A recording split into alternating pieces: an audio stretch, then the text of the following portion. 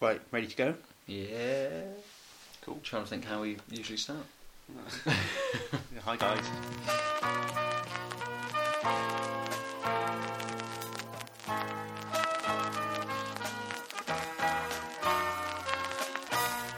Everybody is a star.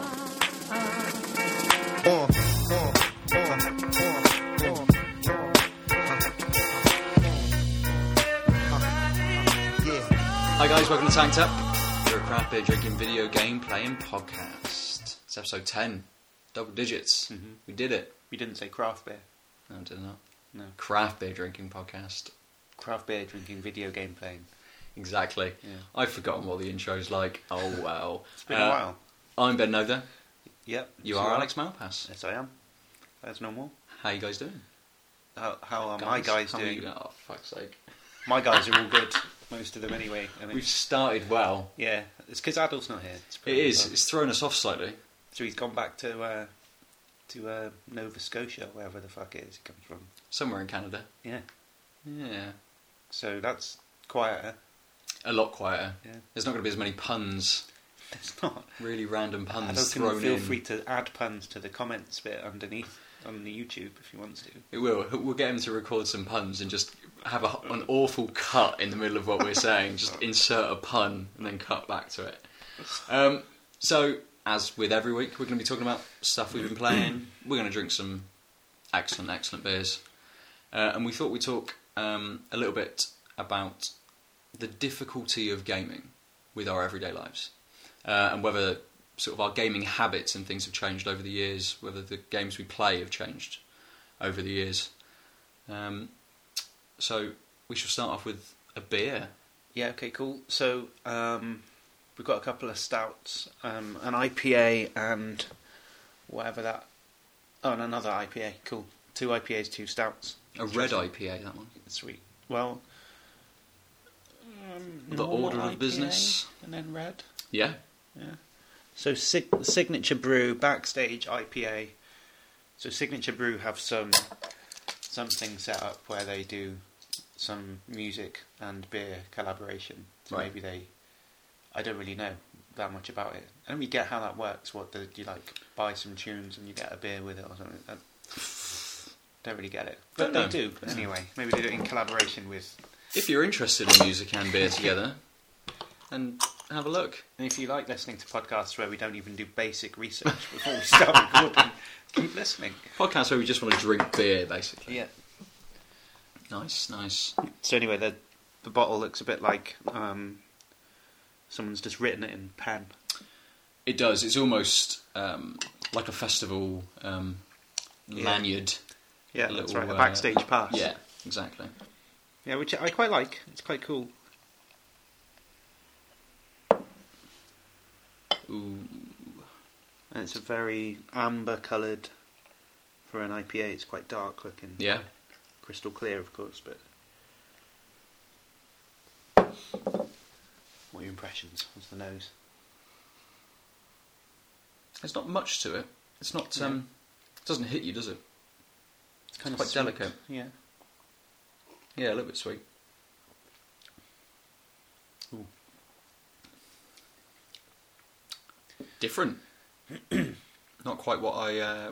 Not quite what the nose gave you. It's not as sweet as you would sort of think it would be. No, it's not sweet at all. It's coppery. Yeah. Metallic. Yeah, very metallic. Too metallic, really. Yeah, surely that's not supposed to be that metallic. I don't know. Talking about music, maybe they're channeling some metal bands as they brew away. I quite like it though. I quite like a quite coppery sort of taste to it. It's got a bit of a lingering aftertaste as well. There's a fruit in the middle that I can't quite put my finger on. Could be lemon, could be orange, some citrusy fruit. Yeah, I'm getting that, but I can't quite. As you say, can't put my finger on it either. That's all I'm getting out of this is copperiness and the little background of fruitiness. It's kind of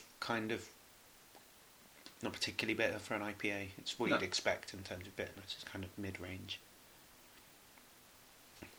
It's interesting. I'm not a big fan of metallic tastes. No, No. I suppose it's we've not had a signature brew before, have we? No, I don't think so. It'll be the first first we've tried. It'd be interesting to see if some of the other beers that they have are a different sort of take on on the what they're sort of proposing that they are. So this is quite a different kind of IPA with that sort of much more coppery, metallic-y sort of taste. Yeah, maybe. I like a fruity, sort of almost sweet IPA. Like Siren do a really, really nice one called Soundwave. Yeah, we've had that before. I think we had that a few weeks ago. Yeah, great. Yeah. That's a wonderful IPA. Mm. So it's one of my sort of benchmark things I'm thinking when I'm. So I think that's a really good way of tasting beer is to like have an idea of what your version of the standard is when you come to drink another one. Yeah. So like for an IPA, I've got in the back of my mind something like that, like Siren, Soundwave, or New Bristol, Supernatural, or almost anything by Wiper and True. Yeah. Maybe the Triptych, number 9 or whatever. But I've got them in my mind as kind of geography that I can use to locate other beers on, so I can see whether it measures up or something. So I think that's. Otherwise, you just go in and you're like, well, I don't know, it tastes like this. I don't know whether that's good or not. You have to have some idea of what it's supposed to taste definitely. like to see whether it's good. Yeah, I don't think it's quite as sort of the Siren, the Soundwave was very stand out when we had it a few weeks ago. Was, definitely. you didn't think It was. Yeah, Definitely. And this is a very different taste to that. It's as we say, it's a lot more coppery than that was. That was. Yeah, that wasn't coppery at all. No. So what have you been playing? Well, as with the previous week, I started a big game, which I'm probably going to talk about next week, because I've only played about an hour of it. But I started playing The Witcher 3, Right. which I've been looking forward to for months and months and months. And it's what I wanted from the game so far, but as I say, I'm only very briefly into it. I've only sort of gone through the intro and the few sort of tutorial parts of it. Not that you really need much of a tutorial sort of for a game. It's a third-person action game set in the sort of 13th century Eastern European fantasy world. Okay, that's quite specific. Yeah, well, it's Was it like Romania or something? it's made by a Polish developer, Okay. CD Projekt Red. I've never been to Poland, so I don't know nice. whether it looks like Poland. It's very foresty. Yeah, it's quite very flat foresty. at the moment. It's not very sparse because it's a sort of a medieval setting. So I've only come across one town, which is maybe sort of 10 or 12 buildings in size, and then there's lots of little buildings and things around the outside, a few windmills, a couple of other smaller settlements which have got maybe 3 or 4 sort of houses in. But it's high fantasy. There's lots of ghouls and wraiths and things to kill. Nice. It's sort of almost what it's set out to be, I suppose. What you sort of get from the trailer is what you sort of know what you're going to get from the game when you get into it so far. Quite like that Lord of the Rings game that you were playing a lot of recently. As well. Shadows of Mordor. Yeah. Yeah. It's very similar in. Sounds like third person. It's a third-person high action game. fantasy. It's sort of very much so. So far with something like Shadow of Mordor, Shadow of Mordor seemed quite a linear sort of game in terms of where you go and what you do, and there were small side quests and things, but it was all much of the same. Very much kill some orcs, kill some orcs, kill some orcs, kill some orcs. I've not encountered any orcs in The Witcher 3 yet, so it's different in that regard. Open world kind of. Yeah, it's open explore world. So far, I've been given a quest to try and find a previous companion of the character, someone that he's been with in the previous games. And all I've got to go on is a letter which says to meet in this town. So you turn up in a village, and I have to ask around the village for her and see if anyone's seen her. That then opens up a few other sort of side missions where I can go off and. So one of them was someone's daughter had gone near a well and been attacked by a monster. So then I had to go to the well to see what was going on, and I had to go around the buildings around the well because you get there and you can't discern instantly what the cause is or what is actually going on. So you have to do a bit of investigation work. to walk around this small settlement, go through each of the buildings, look for what's going on, to try and decipher, you know, a little bit of detective work. It sounds more like an RPG than... It is quite a big RPG, yeah. I mean, it's got a lot of... I mean, Shadow of Mordor as such was a little bit of an RPG. I didn't play much of that at all, but that struck me as more of a kind of... like you said, you go kill some orcs, go somewhere else, kill some... It's like a fighting against an action game, I suppose specifically. Comparatively with other sort of action open world games, Shadow of Mordor was a bit more like the Batman games, whereas The Witcher is something more of like Skyrim or sort of one of the Oblivion games. So it has a bit more sort of character depth. Yeah, it's a lot more populated with NPCs and other interactable characters, rather than it being just a sparse world full of things to kill. There are lots of things to kill, and it is very sparse.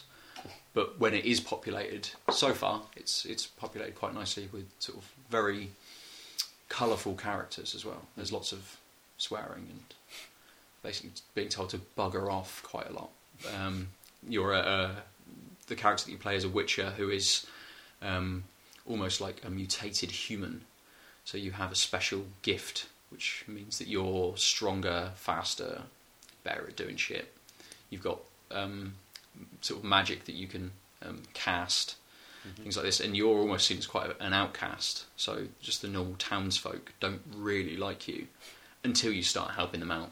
Right. And doing stuff for you. Yeah, okay. You know, they might not change their view on you. They might just throw some coins at you for completing the task that they want you to complete. That's much like going to work. Yeah, exactly. I suppose that is his job. He is a Witcher. He goes around and he kills monsters for money. Yeah, it's just like my job, except I send emails to people instead of kill monsters. But they throw money. They don't really like me, and they throw money at me, and that's just appears out of the screen, just at your face. It's only once a month they throw the money at me. But yeah, it's basically pretty close to my pay, generally. Do you get to ride a horse? There's lots of horse riding in the No, I cycle in though. That's a bit like a horse. Similar? Yeah. I'm on it and it's moving, so... It's not alive though. Some of the people are a bit like orcs and ghouls and wraiths and things. The people you pass on the way in. Yeah. Some of my colleagues, my fellow work colleagues. Some of them are humans as well, isn't it? They're all orcs. So... it's quite close, actually. You can see the similarities with life. Nice. But, I mean, I have more of an impression of, you know, what the game has to offer, whether it's more of the same, you know, whether it's going to be the same formula repeated, because it's, I think it's been reported that it's between something, if you delve into it and you go through a lot of the storyline and do all of the sort of side quests and contracts and, you know, you really get into sort of exploring the world, people are saying it's between sort of 120 to 200 hours worth of game. So it's huge. It's sort of, you know, the game Pillars of Eternity that I was playing, it's that sort of size of game, really, which is completely different to the other games that I've played in the last sort of couple of weeks. And it's something that I think it was the big game that I've been looking forward to for a while, and it's the game that I will play almost over the summer, I would imagine. I don't think there's much else coming out that I'm going to really pick up and get into. There's a new Batman game coming out, which I think is going to be more of the same of Batman. Which, you know, the previous Batman games, Arkham Asylum and Arkham City, I enjoyed. But if it's a bit more of that, then I might not sort of delve into it. Whereas The Witcher, even though this is the third game, the previous two were Xbox and PC exclusives. And I'd never picked it up. I've never had an Xbox, and I didn't pick it up when it was on PC because I don't play a lot of action games and things on PC. Yeah. So it's not something that I would have looked into. And I think for me, it's a new IP. It's a completely new game. It's a completely new story. It's new characters. It's a new world. So, you know, it's interesting in that sort of sense as well. So I think it's something that hopefully I can play it all the way through and complete it. Whether I'll delve into everything it has to offer, it will be a different story. But, and 200 hours is, what is that, Ben? 10 days straight, roughly. Yeah. In that ballpark, anyway. It is. It's not that long. I mean, I've certainly given more time to the other games in the past. Yeah, but you don't have to play them really over like 10 days. You don't play them even something like that. You don't even play over 20 days, do you? You play it over if you're putting 200 hours into a game, you're probably playing it over a month or 2 months. Oh yeah, yeah. You're getting in small sessions here definitely, or there. yeah. A couple of hours each. Yeah, yeah. So, I mean, it's good so far. But as I say, I've only played an hour and a half, so. Yeah, you don't have to play all 200 hours of it. No, very true. But I think it's a game that if the story opens up, once I get into the story, if I'm invested in the main storyline, then I'll see it through. But yes, we shall see. I shall report back more next week. Cool. Because if it is that big, it may be the only thing I've played when we come back next week. Nice. I think you should finish up your... Yeah. It's all this chatting. So should we have the red IPA next? Mm-hmm. Is it a red IPA or is it a It is a red IPA. No, the Siren. Oh, yeah. The Liquid Mistress? Liquid Mistress is kind of a funky name. It's a nice looking bottle as well. I quite like Siren bottles. Yeah, the Siren bottles are good. They're understated. It's always a similar theme as well. It's always this the Siren character. Yeah. Different poses surrounded by different things. Yeah, I'm up for this. I've got good... I like Siren. They're one of my favourite breweries. We haven't really been wowed with the red IPAs that we've had recently. No, we had the Flame. Yeah, that's true. And we had another red IPA Was Flame a red IPA? 2 weeks ago. Wasn't it? Yeah, Flame was. We didn't have one last week when we were at a beer emporium. But I'm sure we had another... Buxton Hightor red IPA. Mm. Which you'd have to go back to a couple of episodes ago to know what we were talking about, because I don't remember. Well, that stands out then on its own, because Yeah. it's just one of those beers we had, but I do actually have a vague recollection of it not being so special, because we had the Buxton episode, didn't we? Yeah. That was that week. And I seem to remember only really one of them being great, and the rest of them were like... Yeah, Nth Cloud, I think that was the double IPA. Yeah. That was nice. I seem to remember that all three of us... yeah, it was a picked solid... Yeah. The type of IPA that I want to drink. That one was, I seem to Yeah. remember. So let's hope this can live up to that. I mean, I think there's a kind of trend these days to make like black IPAs, red IPAs. Admittedly, those are the only two colours. But then you get your rye PAs, or it's like a rye IPA kind of thing, Mm-hmm. double IPA. So obviously everyone likes their pale ales. It's like the most sort of common beer style. But, That's what's got the most... Is that the beer style that's got the most variation of as well? Sort of. No, there's no reason why it should be more varied. I mean, pale ales are defined by the hops, more or less. So it's just one ingredient that you could focus on rather than the others. I mean, so other styles are more characterised by the malt or the yeast. So like a wheat beer, for instance, is like you're using hops that don't really have very much to them at all, noble hops. And then like as pale malts as you can find. Right. And then it's all about keeping those flavours in the background and letting the yeast come to the fore, and that's where the kind of banana-y, clovey flavour kind of comes from.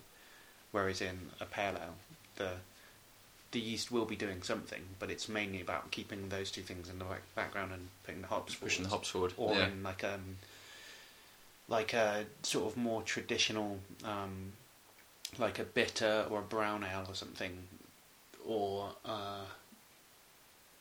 like the Dunkel that we had. Yeah.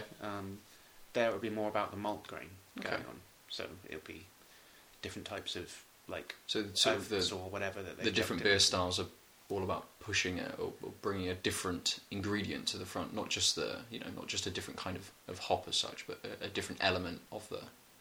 Yeah, and like in the way that a meal or something might focus on a particular thing that you're having. I don't know, you might like have a potato curry or chicken curry or something. It's Okay. like focusing on the different ones where like the sauce is the main thing, or in a tikka it's not really the sauce, it's more about like the kind of just the seasoning, and then it's just cooked nicely or something. I don't know, it's not a great I know what analogy, you're, in fairness, I but know like, what you're talking about.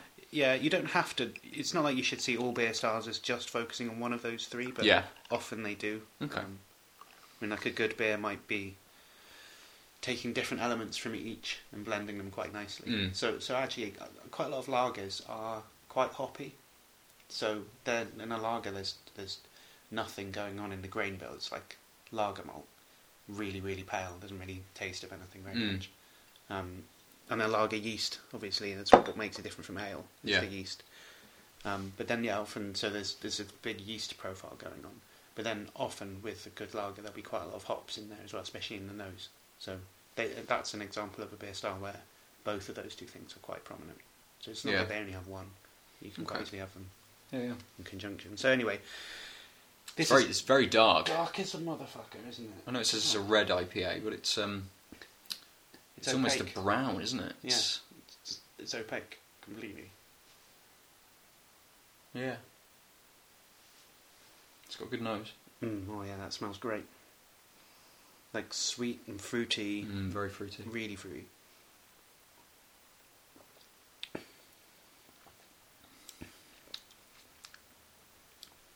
So I'm trying to think back of the other red IPAs we had to see if I can compare it to those, but It's not as zany as Flame was. no. We didn't It's even a know bit how more- to describe Flame. Yeah, I think it's a bit more balanced than that. It's got a good flavour, but it doesn't sort of linger very much. It doesn't have a massive aftertaste, although there is something there that just sits quite nicely. Yeah, it's a good beer. It's got like that like punchy hoppiness at the beginning, and then there's a little bit of because the darkness in the beer is coming from that like dark malt that gets put in there, so you can sort of get that. I guess it's that type of flavour that you can taste in a Guinness, where it's almost like the depths of the bitterness or something, where you can. It's like tangible kind of sense of. I mean, I don't know how to describe it, but it's a flavour where you go like, oh yeah, that's that flavour, and you can sort of take that from that experience and then apply it again to other similar types of. Yeah, So I know what really, you really mean. dark beers normally have that going on in there. So I guess it's probably chocolate malt or something really, really dark. Mm. So that's in the background as well. Yeah. So it's not really red. I don't know why they call this red. No, I don't know. I don't know why the other two were. What makes it a red IPA? Whether it's whether it's purely on colour, because this isn't really red. Yeah. I seem to remember the Flame was quite It's light sort at of the had moment. it did have that red tint to it. I mean, there is a little bit of There red. is a in bit this. of red It's, around the edges, kind of thing. Yeah. I suppose because it's so opaque, you can't get it much. But when you sort of catch it in the light in the glass, you do get a little bit of red. So there's a fine line between a red IPA and a black IPA. Mm. I think it's just round the edges very slightly, Yeah. but it's a good beer. I like it. Yeah. Enjoying this. It's good. So what have you been playing, man? Not very much out of the ordinary.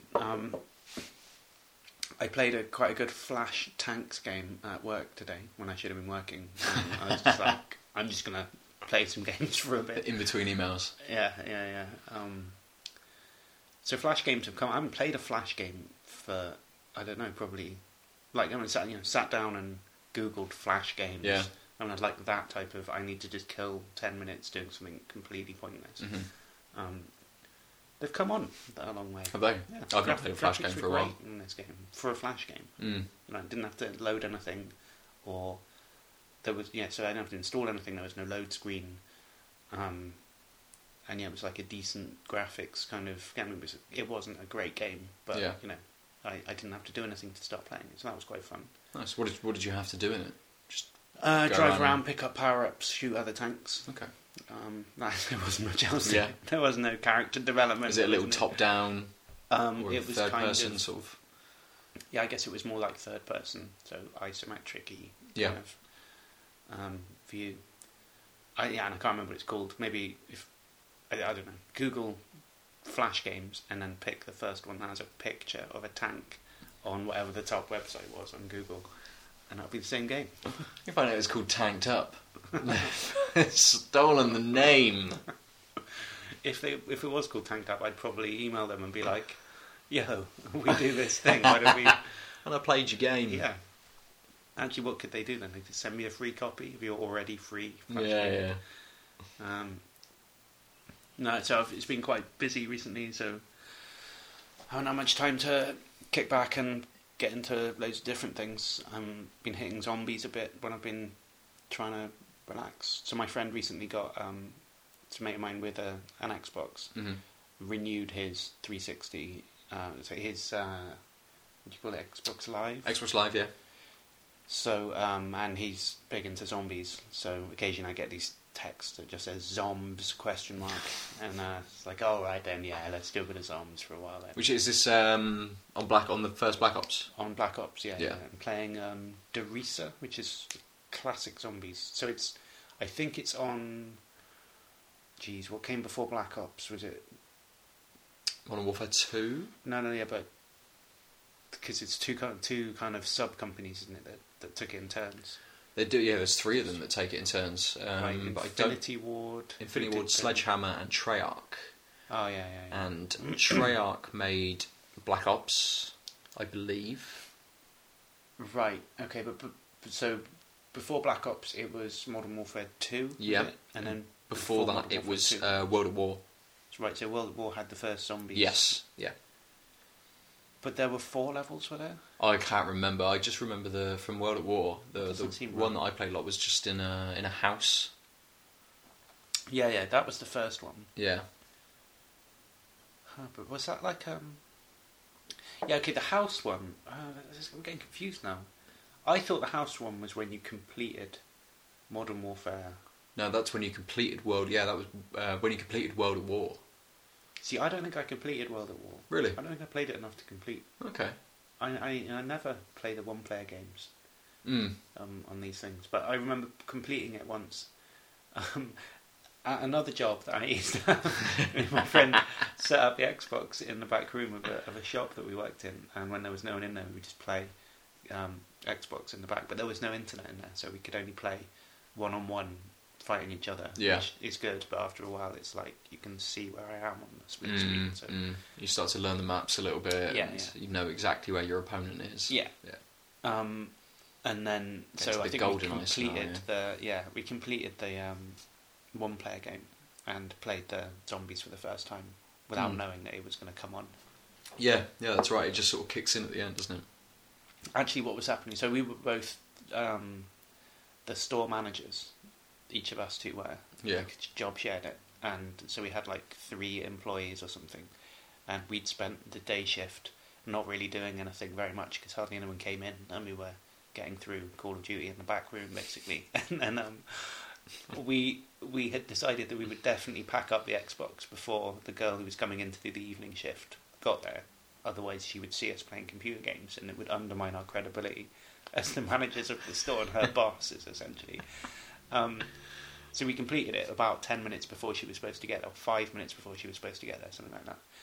And then, like, I went and served someone who came in, and then I came back in, and the credits had finished, and then I was, like, about to switch it off, and then zombies started, and we'd never seen it before. I didn't know there was a zombies mini-game at the end. And so all of a sudden it was like, what, I'm in a house, I'm playing, this is like a bonus level or something, and then it was like, oh my god, there's a zombie ripping open a window, what the fuck, I'm going to try and kill it. And then, so we were both just sat there like, whoa, oh my god.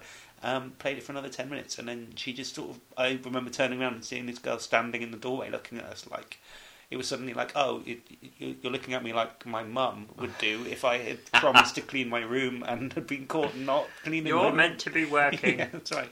So we were just like, yeah, you go outside and, I don't know, serve someone, or we're just finishing this important game. Research. Yeah.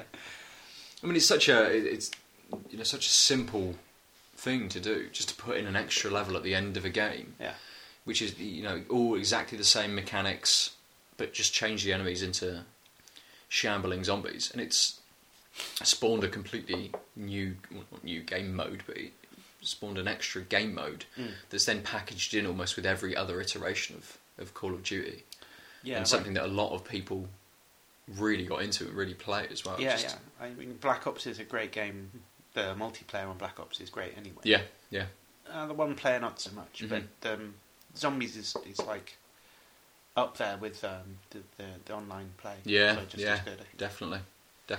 Just gives it that little bit more depth as well, doesn't it? And I mean, something like Zombies is, even though Black Ops introduced split screen multiplayer to be able to play online with an extra person, sort of, I suppose Zombies just gave you that, that couch co-op sort of experience as well, something that the Call of Duty didn't have. You had your single player campaign, you had your online multiplayer, very single player or single player in your own vicinity sort of experiences, and this just opened it up to something extra where you can just get together with them, even if there's only two of you running around a level, sort of side by side, doing it. Okay, yeah, you can play it online as well, and experience it the same as you would experience sort of the other elements of the game. But it just adds a little bit more depth and adds something else to get you involved in it. Yeah, and kind of making me want to play a game of it now. Yeah, but I know the other. So the Zombies is in every other version, and then in the Modern Warfares, which don't have zombies, they have like a survival mode, which I quite like. I quite enjoyed the. I know it's almost like a wave after wave of enemies that get harder and progressively harder each time. Whether there's more enemies or a different kind of harder enemy, or a helicopter will suddenly come in or something. Yeah, and they had ones where it wasn't just enemies, but it was juggernauts or something. Yeah. Yeah, I played that a couple of times. It was okay. It's just, I don't know, it's not as good as the Zombies. Like, I mean, maybe I'm wrong, but I thought in the survival mode you can win. Like, you can just, there's only so many waves, like 15 or something. I don't know. I think it's Modern Warfare 2 that I played the most of that on, and I think on one of the levels we'd worked out exactly where to hold up, where to put our sentry guns, where to to run when the helicopters came and all this sort of stuff. And I think we got up to something like wave 32, 33, really? Something like that. And I don't know whether there is a limit, but it didn't seem like it was letting up. And suddenly, like, wave 32 was 3 juggernauts, a bunch of dogs and a load of people. Just like, wow, we're done, aren't we? This is it. That's what I really like about the Zombies, is the way that they made it like really bleak in that you can't win. Like, it's just, the zombies are going to get you. They definitely are. And it sort of means it like has this like build-up kind of element to it, where you can play it for ages and you can get yourself settled into a routine and you know where you are and you've got your souped-up guns and whatever. But sooner or later something's going to go wrong. And someone's going to fuck up trying to go for a power-up or something, and then they get out of position. And then, yeah, exactly. Some shit like that's definitely going to happen, no matter how good you are at playing it. You are going to die, and they are going to overrun you. And then you've got that, like, sometimes it can be 40 minutes or an hour and a half or something of, like, calmly annihilating zombies for ages and ages and ages. And then there's, like, 5 minutes of sheer panic. And, no, quickly, throw a monkey, quickly. Someone goes down, you get them up, you go down, they get you up, you run away for it to all happen again. Yeah, that's right. Yeah, I really like that. Nice. And it sort of reflects the idiom of zombies in general, like it's sort of desperation, like everyone's dead, you don't really stand any kind of actual chance. It gives you that feeling of hopelessness or something that you would have in a zombie apocalypse scenario. I suppose the only way you would ever finish is if it had some kind of population counter and said there are 6 billion people in the world, so you have to kill 6 billion zombies. Yeah, I thought about that actually. Maybe they could work out how many people there were in the German army or something in World War II. Yeah. And I mean, that's got to be hundreds of thousands. Sure. It's millions, definitely. I mean, I think it was 3 million that invaded Russia.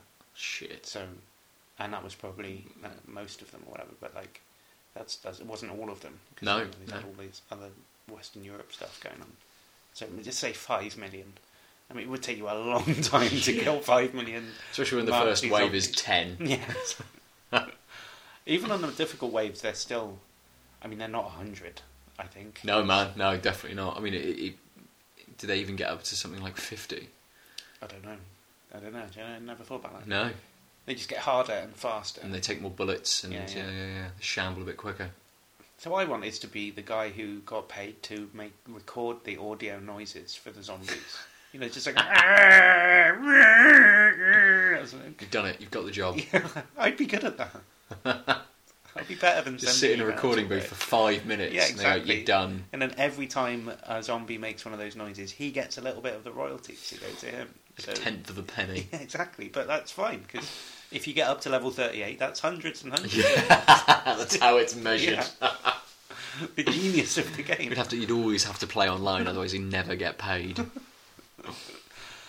Right, come on then, let's have another beer. So let's have one of these. So we've had our IPA part of the session.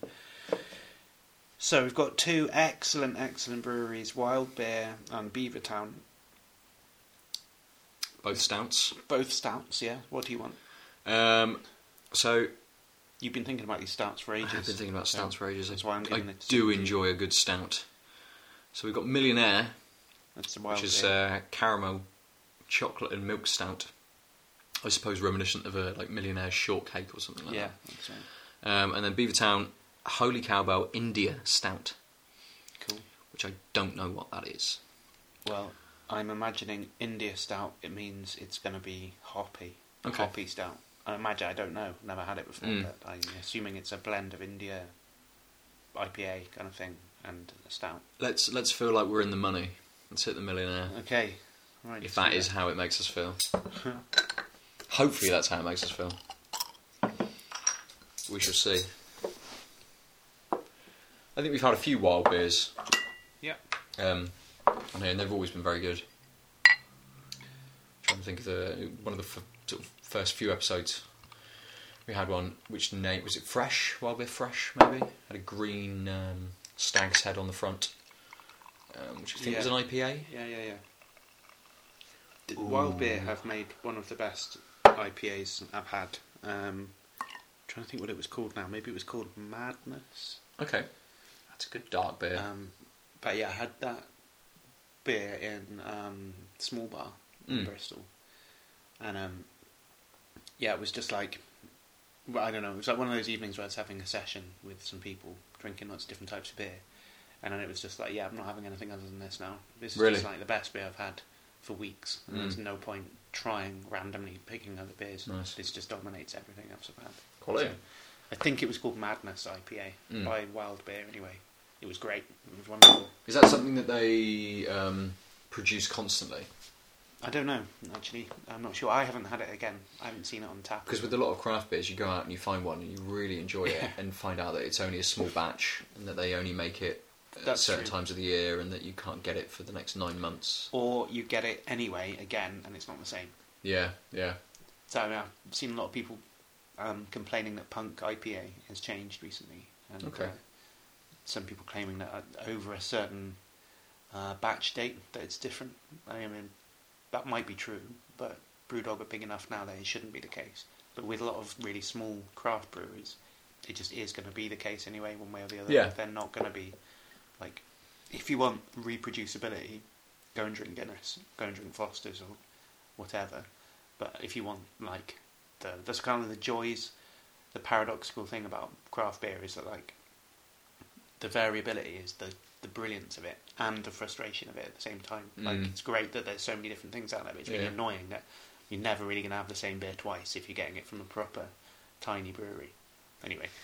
Yeah, I suppose so much when you're making in small batches can vary. Yeah. To change just even the tiniest taste variation, it will make it different, won't it? So, Yeah, just the temperature being different, Yeah. or the humidity on that day. It's the weather outside or whatever. On the so a lot of breweries will have like the traditional method of having the fermenters is having them open.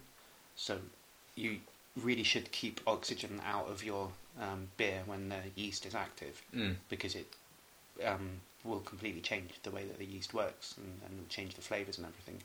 So ordinarily, like if you're home brewing, standard like tips for home brewing when you're starting off is to like don't keep checking the beer. If the fermenter's bubbling, don't open it up at all. You don't want air going in there. You need to keep it as like air-free as possible. You should oxygenate the wort before you put it in, but that's once it's fermenting, don't open it up, leave it.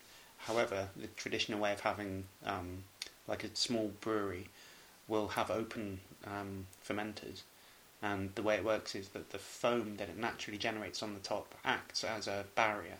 So yeah, you can have it that even small bits of crap or whatever from the air or like a fly or something might land, but the foam on fermenting beer is so thick that it won't get down inside fly. it. Sounds lush, doesn't it? But like that's anyway. So sidetrack. What's the beer like? It's good. Yeah. I really like this. Getting a lot of caramel. Ooh. Oh yeah. It's very sweet. Wow. That's really sweet. That's a really. Yeah. This is very nice. It is making me feel like a millionaire. Like I'm bathing in money. It's so sweet. That's like the sweetest beer I've ever had. It's not at all what you think of as a stout. No, there's really no bitterness whatsoever. No, not at all. That's weird. It'd be interesting to see what the Beavertown India Stout is like in comparison. Yeah. I don't think I've had a stout like that before. No, I've definitely not. I mean, it still tastes like a stout. Like it's still got that. I don't know how to describe the taste, but So it's something like a stout. You've almost got quite a heavy, not flavour to it, I suppose. It's just a heavy feeling with it. It's sort of yeah, the mouthfeel. Yeah. It's it is literally thicker than a pale ale or something. Like there's more stuff in there. Yeah, but that is good. It's a great beer. It doesn't linger too long either. No. Sort of does its job and goes, but just gives that little bit of, you've just got a tiny sweetness left at the end. I know it says it's salted caramel, but I can't. Yeah, no, I'm getting that though. Yeah? Yeah, definitely. I'm not sure whether I can distinguish between, sat here now, whether I can distinguish between the flavour of salted caramel versus caramel, really. Well, the saltedness is on like the tip of your tongue, rather than the sweetness being kind of on the back and the sides. Yeah. So I don't know. Yeah, no, I see what you mean. Yeah, you don't quite get that. Yeah, the sweetness is very much at the back. Oh, but that is good. That's a good Really beer. good, yeah. So it tastes like a luxurious product, like Yeah. I don't know, Harrods or something. You're getting some like luxury thing for rich people, for millionaires. Yeah. Yeah. Nice. Well done. They've done very well with that. Yeah, excellent. So the topic for this evening? yeah, the difficulty of gaming. The difficulty of gaming. Yeah, true. How difficult we find it to fit gaming in our busy, hectic, everyday lives. How difficult we find it to fit podcasting in our busy, hectic Yeah, that's true. lives. And I suppose really it's more as you've grown older, as you've been, become more busy. That makes no sense. As you've become busier, whether your gaming habits have changed, whether the amount of time you spend on gaming has changed. Well, yeah. So, I mean, obviously, when I was undergraduate, say, at uni, quite a lot more time to play games. So I was able to just destroy Alien vs Predator, say, for ages, or I don't know, Pro Evo or Halo or something. The sort of things I used to play a lot of. Yeah. And you could just kick back with mates when you live in a house with other 21-year-olds all just bumming around all the time. Then yeah, you can kick back and play games. It's not like that when you've got a full-time job, unfortunately. Yeah, very true. But do you think that the kind of games that you play has changed as well? Do you become as invested in sort of games? Did you, back when you were 21, did you play a lot of single-player, sort of story-driven games, or have you always sort of played more of FIFAs and Call of Duties? And... Yeah, I don't think the types of games that I've played has changed. I think that the way that I fit it in around my life has changed. Yeah.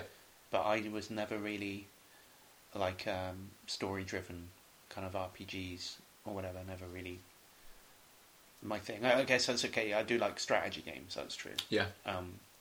But then, you know, just for as much time that you sit there playing with mates or whatever, there's probably just as much time where I was sat in my room when everyone else has gone to sleep, sitting there playing Civ or something anyway. So, yeah, I don't think I play different games. I don't think I've matured in that way. Like, I guess I'm more discriminating, like I am with beer. I can tell the difference between things or whatever, but like I still like pale ales more than like... Yeah. For instance, stouts. I feel bad saying that, but dissing stouts when we're drinking a really fucking nice stout. But and generally speaking, I'm not like a big stout fan. Yeah. So yeah, I don't know. What do you think? I'm not like I don't think. Well, I suppose my gaming habits a little bit have changed, just in terms of how much I can spend time on them. You know, obviously having a full-time job and you know, wanting to spend time with my girlfriend, doing other things than gaming. You know, as you said, when you're a student and you're hanging around with your mates, and gaming is maybe one of your, you know, main hobbies, you spend a lot of time being able to do that. Yeah. But I then think you get a girlfriend. You can't do all those fun things that you want to do. You have to do all these other rubbish. God damn it!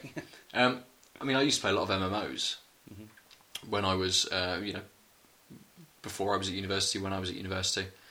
But there's no way I'd be able to fit in an MMO now, especially something like World of Warcraft, and be in a large raiding guild and have time to spend 4 hours of an evening just crawling through one of these dungeons, you know, doing something as part of a team. There's no way that I could fit that in now. And I suppose it's something that, you know, we're at a stage in our life where children haven't turned up yet. So it's horrifying to think how much gaming I'm going to get in when small people have turned up. Yeah, but then you'll play games with them, presumably. I would imagine so. You're going to be playing, you know, your gaming habits will definitely change there, I imagine, because you'll be playing very different games with them than sort of you're playing, you know, there's no way that I would play The Witcher or something like that, or Pillars of Eternity. Games like this are not going to be played with children. Or PT. Or PT. There's no way. Even as a fully grown adult, to be fair, it's terrifying. I don't know whether a 3-year-old would be able to grasp the concept of what's going on, or whether they would just run through, something appears in front of them, and they just go, oh yeah, all right, whatever. Yeah, I don't know. They don't understand the concept of death. Scary. And, you know, I mean, I watched The Omen when I was about 7, and it terrified me. I'm sure that at the time I didn't know that much about like the Catholic faith and what the fucking an actual possession was supposed to be or anything, but it still terrified me. Never heard the name Damien before. I watched that at my uncle and auntie's house in Bradford when I had gone out with my parents and all the adults had gone out for dinner, and I watched it with my cousin who's about 10 years older than me, but she fell asleep on the sofa very soon after the film started, and I'm not sure she knew what the film was, and I sat there and watched the whole thing, and there was a big storm and it was like thunder and lightning and stuff outside. I was terrified that evening. It was horrible. Really, and like watching it back as well, it's not even a good... I mean, it's quite good, but it's not really scary. The bit where the guy gets his head cut off by the plate glass. Do you remember that bit? Yeah. The effects on that are just awful. I was going to say, you look back at it now and it's... Yeah. But it's something like PT, when the three of us played that, several weeks ago, I was then in the house by myself all evening because Kim was off for the weekend. And you guys had gone, and I think we jumped into some GTA, which lightened the mood slightly afterwards. But suddenly, we'd come over here to play GTA rather than playing it at my place, which is where we played PT with all of the lights off. Suddenly, you walk back into your house and you're like, okay, it's not an L-shaped corridor, this house, but okay, yeah, that did dissipate very quickly. As soon as you turn the light on, it's like, oh, it's a game. Oh yeah. As soon as Perry turns up asking for some food. It's like, hey, I'm here. Stop thinking about all these other things. Pay attention to me. Perry is Ben's cat, in case anyone's wondering. I think he appeared at some point, didn't he? He meowed. Did he? No, on one episode occasionally. But I suppose something like PT is quite a nice game to play now. It's something that you can jump into for a couple of hours and have a very short experience with. And once you've had that experience, you don't necessarily tend to go back to it. And it's something that you do when you've got a couple of hours to be able to play. And I suppose gaming now for me comes in short bursts. Yeah, I don't, that's true. Don't tend to have like big sessions anymore, and I only get to play a game for sort of a couple of hours, and It's a couple of hours a short session. well, it is in regards to how I used to play games. Yeah, I suppose it's well. Even this evening, I played 10 minutes of The Witcher, and all I did really was just roam around the countryside on my horse, discovering locations and things like that. But there was then other stuff to go and do. In real life, I had to switch the game off for. And I sort of tend to be getting my gaming in sort of much more shorter bursts. So something like, say, The Witcher allows you almost to do that. There's a lot of breaks you can stop. You can pick the story up as and when you need to. Whereas a game like Pillars of Eternity wanted you to, okay, you can just pause the game, save it, come out of it, but that sort of almost wanted more of your time. It wanted you to stay within the game. It wanted you to go through the whole dungeon as such and do everything within it, to then come out, have that whole experience, and then come out to be able to go off and do something else, which sometimes, if you're going about it very cautiously and very strategically through one of these dungeons, it's going to take you a little while to be able to actually move through the different levels within it and do what you need to do. So you want a larger gaming session to be able to do that. And can you not pause your progress? And you can pause it, you can then save it and go off as long as you're not in combat, but it just takes you out of that experience.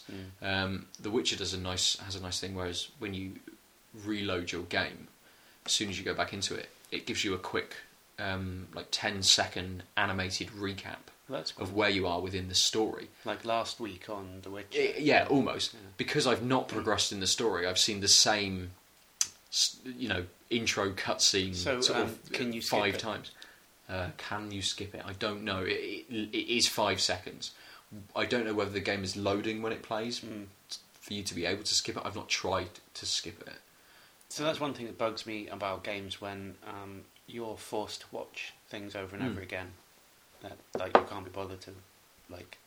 So I kind of feel like all loading screens should give you some little mini game to play. Like, for instance, on FIFA, when it's loading, you get just a one-on-one with you and the goalie. Then where you can just shoot or whatever.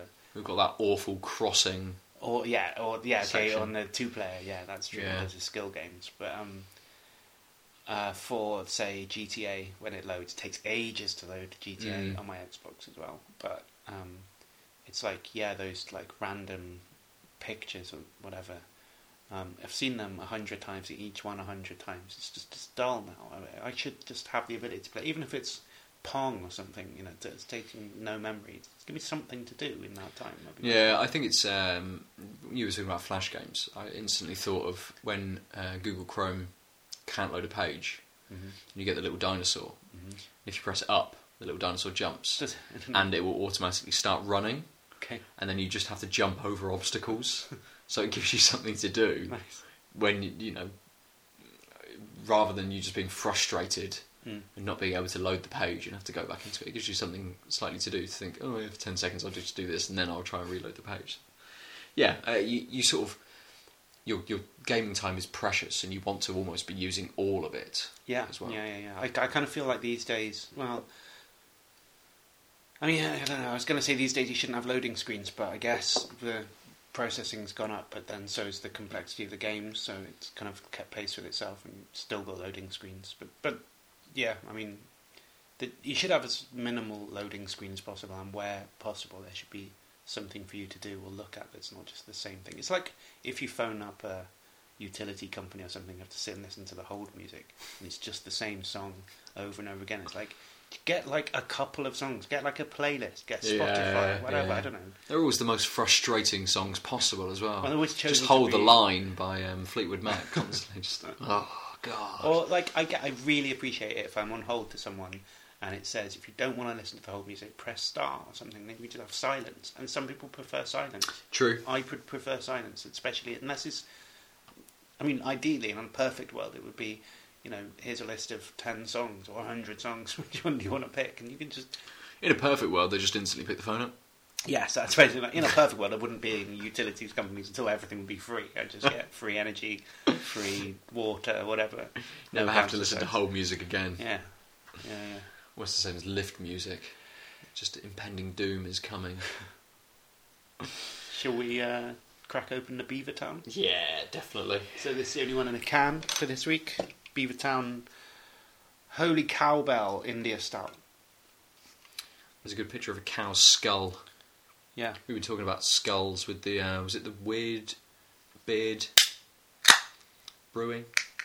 They had a lot of skulls on their bottles. Is that right? Yeah, I think so. I think so. I seem to remember. I may be wrong. Who knows? So this is as dark as you'd expect a stout to be. It's got something to live up to. It's not going to be the same It's beer gonna be at all. It's completely going to be completely different. Yeah. But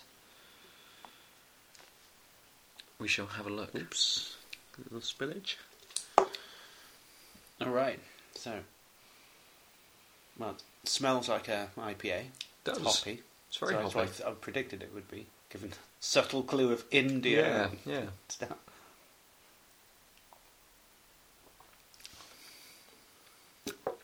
It's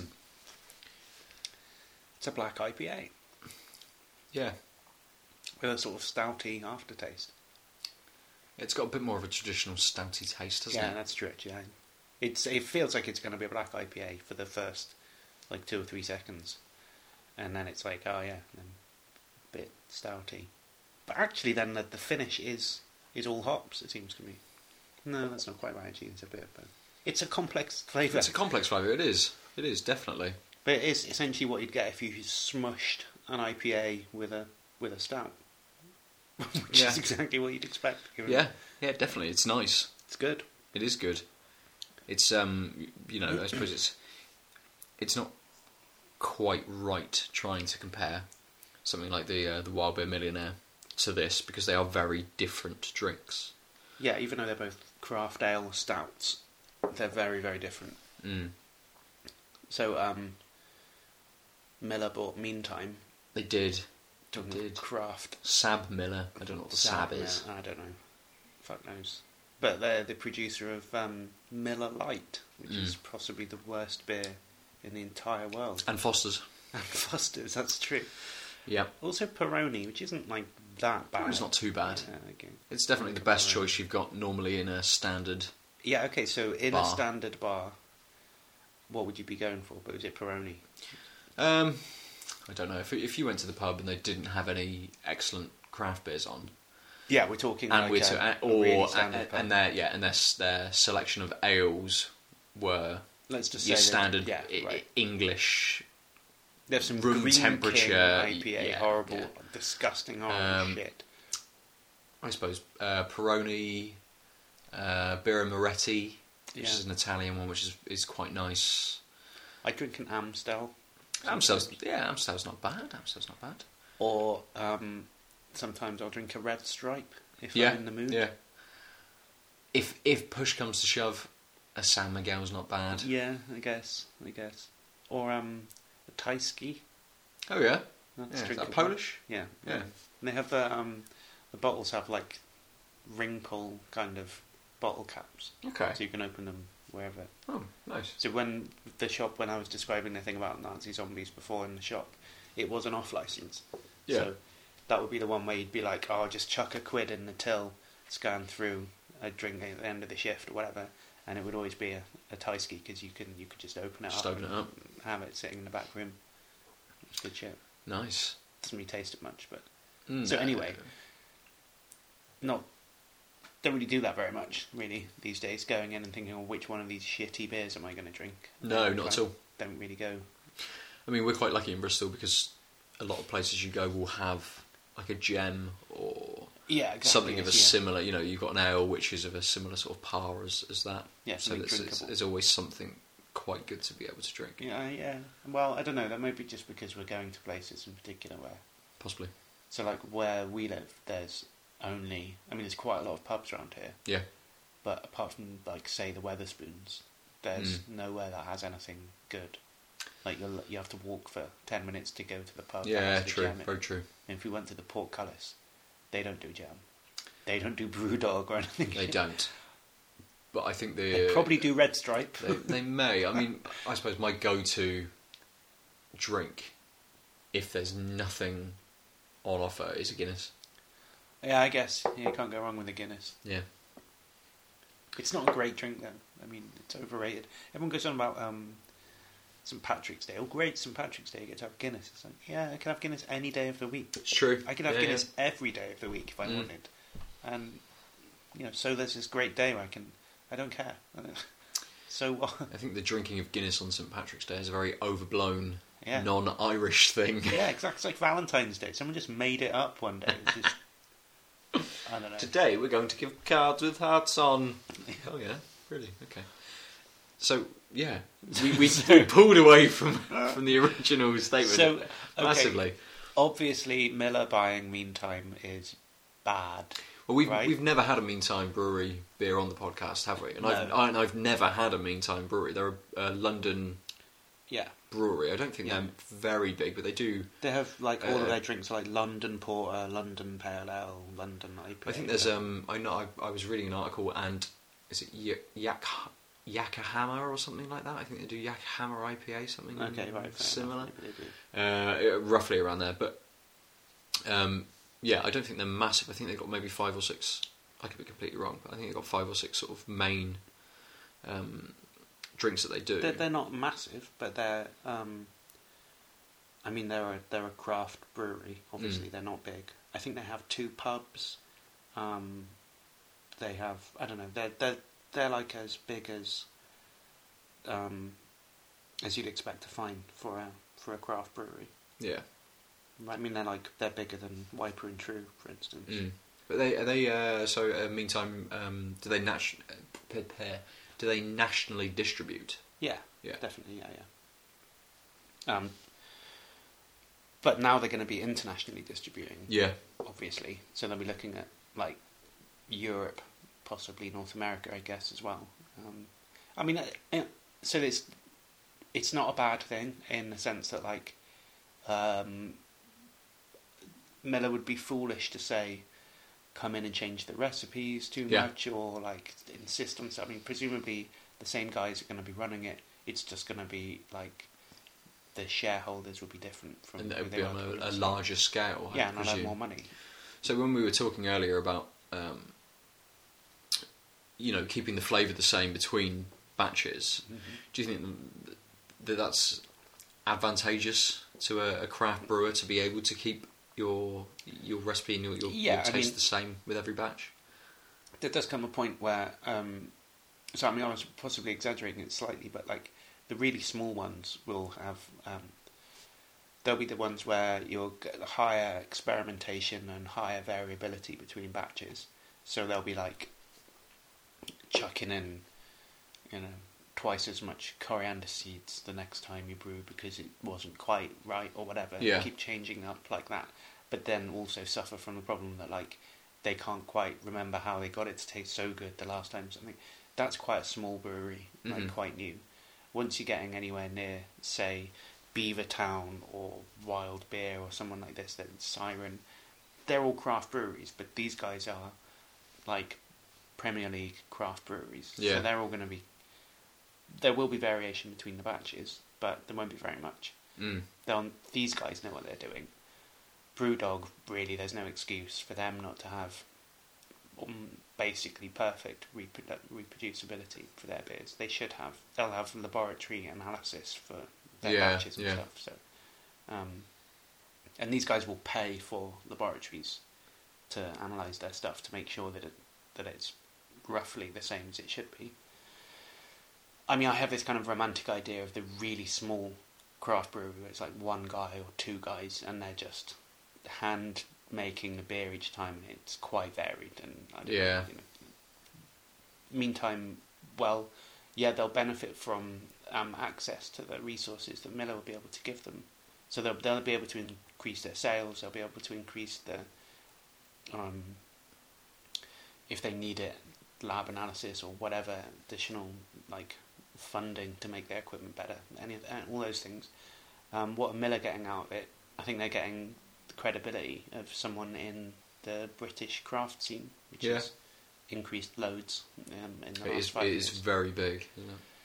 So they want to have a foothold in that market. Mm. Gives them credibility. It makes them seem more like, less like the shitty, soulless corporation that they are. I mean, so it's like, I don't know, if your favourite punk band signs with a really big record label or something, you're kind of compromised because on the one hand you want them to be like an indie band. So the essence of a punk band is that they're very independent, very out on their own to do things. And you don't want their music to change because now they're trying to appeal to a wider audience or something. Yeah, trying to make money rather than doing it for the music as such. But then again, they're just being successful, aren't they? So I mean, like, what's the point of making beer? It's, on the one hand, it is to make beer and just to like love beer, but you shouldn't have to. Like, true, I suppose it's the way of going about it, though, isn't it? You've got either the idea that someone buys you out and invests within your company to be able to, brew more, to be able to have a wider reach, or you go with someone like Camden Town, who did a big Kickstarter. Mm-hmm. So it's massively funded by people who enjoy their beer. Mm-hmm. So they can then increase because they've got a big investment from people in a very sort of different way, really. But they'll then, I assume, when Camden had the big Kickstarter campaign and got all of this backing, that they then increased their, batch sizes and things like that. Whether it had much of an effect rather than just a bit more of a wider reach, being able to distribute a bit larger. Whether you're, as you were saying, with something like Miller, you're beholden to the shareholders then. Yeah, in a way, but the shareholders would be stupid to try and tell a successful brewery how to do it. Yeah. And they don't want to buy them up. I mean, they're not competition. Miller don't have to worry about Meantime encroaching on their sales or anything. It's not a problem. So, they're not trying to squash them and tell them what to do. Yeah. If they've got any sense at all, they'll let them get on with what they're already doing and just help them push that out to a wider market in order for everyone to make money. That must be the business plan. Yeah. They'll be idiots if the shareholders are coming. It's like you sign your punk band to some big record label, and then all of a sudden, then they're getting given songs that they have to sing or something. Yeah, that would be change the foolish. image. Or what's the point of signing a band if you're going to not let them do what they do? That must be high. So I guess it is bad in the sense because it's like they're selling out, man, and the suits have got in on this cool kind of broken into the thing, craft beer whatever, scene. yeah. Such.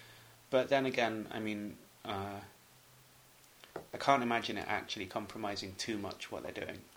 Like, I don't see how anyone benefits out in that way. Yeah. So presumably it's not actually going to really make that much of a difference. Maybe next week we'll go out and try and pick up a bottle of something from Meantime. Yeah, because it's it's going to be batches at the moment, which I would assume, if this is something it is something that happened last week, something very recent, that there's not going to be much change in the beers that are currently, they're on sale at the moment from them being an independent brewery previously, and then try and revisit it maybe in a little while once we've sort of it's a good idea.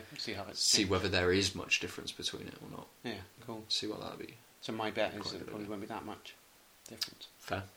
Anyway, so so just to finish up, to consumer, maybe it's not that much of a big deal.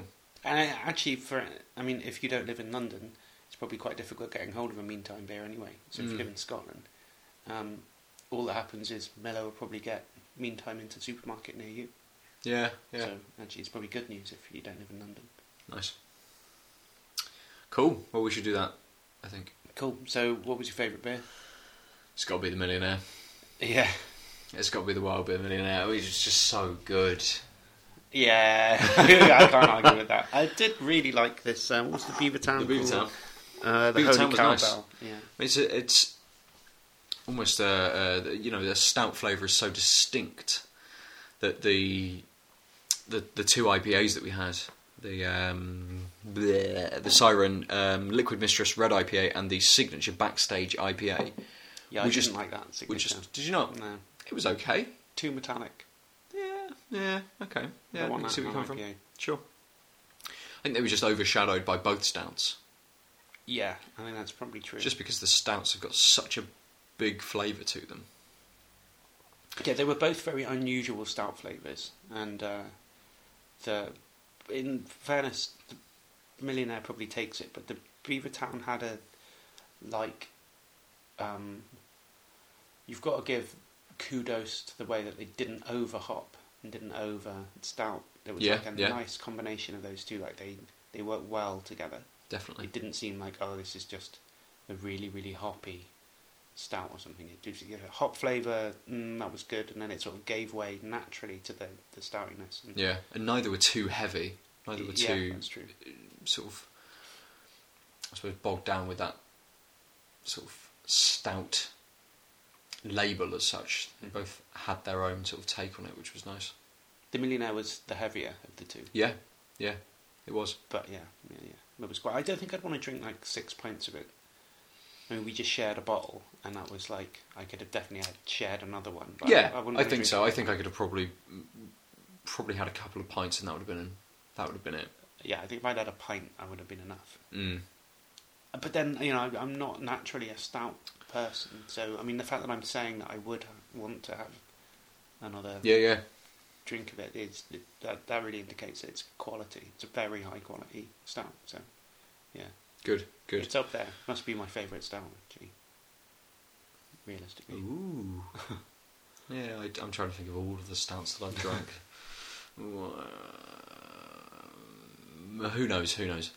But yeah, the Millionaire was really good. Like you said, the Beavertown was great as well. But I think the Millionaire was just so good that it just stood out on top. So I think that is the standout beer of this week. Yeah, the Wild Beer Millionaire. that's what Wild Beer are kind of known for, is making like experimental, like pushing boundaries of stuff. So they've done well there. And they're North Somerset. They are, so they're not that far away. And I think they were crowdfunded Localish as well. brewery. Oh, really? Mm-hmm. Okay, nice. So we should probably say, as we've completely forgotten, all of our beers come from Honest Brew. Oh yeah, Hey. it's true, like normal. Yeah. And you should go to them because they do good beers. Yeah. So we've been tanked up. We played some games. We drank some excellent beers. I'll definitely play a new game before next week. Woo! Something completely different. Yeah, not FIFA or Call of Duty. You get back to maybe you get a bit more time, as we've been discussing. Maybe you get a bit more time to be able to play something. Yes, no, I won't, but I will just try. You have no more time than you have in the last few weeks. But Yeah, it's Bank Holiday Monday. that's very true. But anyway, Good. We've been tanked up. You can catch us on Twitter at tankedup_cast. I am at Nova_47. I'm not. You're not. Alex is not on tanked up. Adil and Alex is not on tanked up. Of course, I am he's on on tanked Tanked up. Up. He is tanked up, but he's not on Twitter. No.